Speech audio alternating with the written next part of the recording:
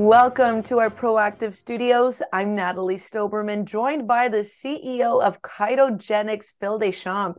Phil, so great to see you again. Very nice to see you, Natalie, and I look forward to this discussion. Well, it's a big discussion because there's a new grant and a partnership with Polytechnique Montreal, and that is a big deal in itself. But let's dive into the details of this grant. Yes, so it's a grant. It's a federal Canadian grant that's granted to organizations that have partnerships with academic institutions, and it's to drive Canadian innovation. So we're really, really proud to have gotten this grant. It's something that our partnership with Polytechnique, which is now in its fourth or fifth year, has we have sought for the last 3 years, and I think because of the progress that we've made together, the granting bodies basically said this is a worthwhile project for us to invest in, and it's not an insignificant grant. It's $3.5 million for the next 4 years. And for us as a company, it allows us to make the runway a little bit longer, right? Normally, we would have had to pay for that out of investor money at this particular stage. So this is all non-dilutive funding for us as an organization. Just incredible. And let's talk about more of Polytechnique Montreal, because that is a very well-known institution. How does partnering with this school can help accelerate regenerative medicine and the technology that Kytogenix has? Well, it's even more than that, Natalie. This technology that we're the commercial front end for was actually invented by the Polytechnique.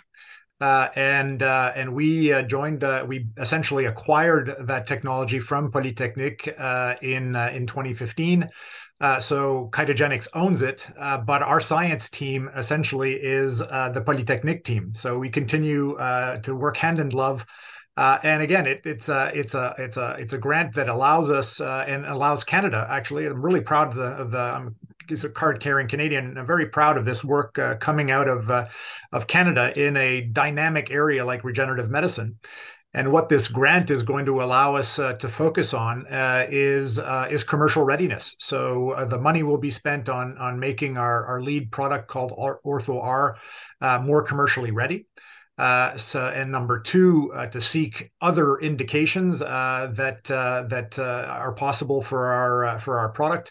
And lastly, to look at other biological compounds than the PRP or platelet-rich plasma that our product contains today, to see if it might continue to be a transport system of choice for regenerative medicine.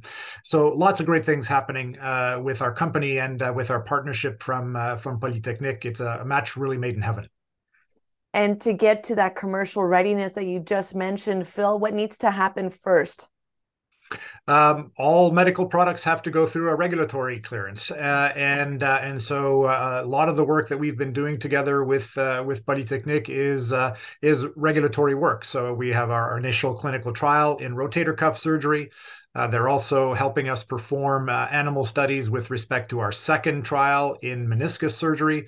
And this grant will allow us a third trial in what's called tendinopathies. That's the $10 word for tennis elbow and Achilles heel injuries.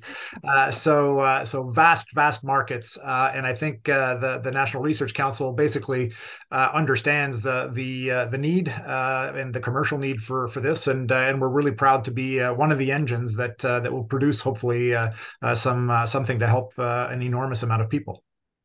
Well, Phil, congratulations. Thanks for breaking down this update for us. Thank you very much, Natalie. All the best to you. Again, the CEO of Kytogenix, Phil Deschamps.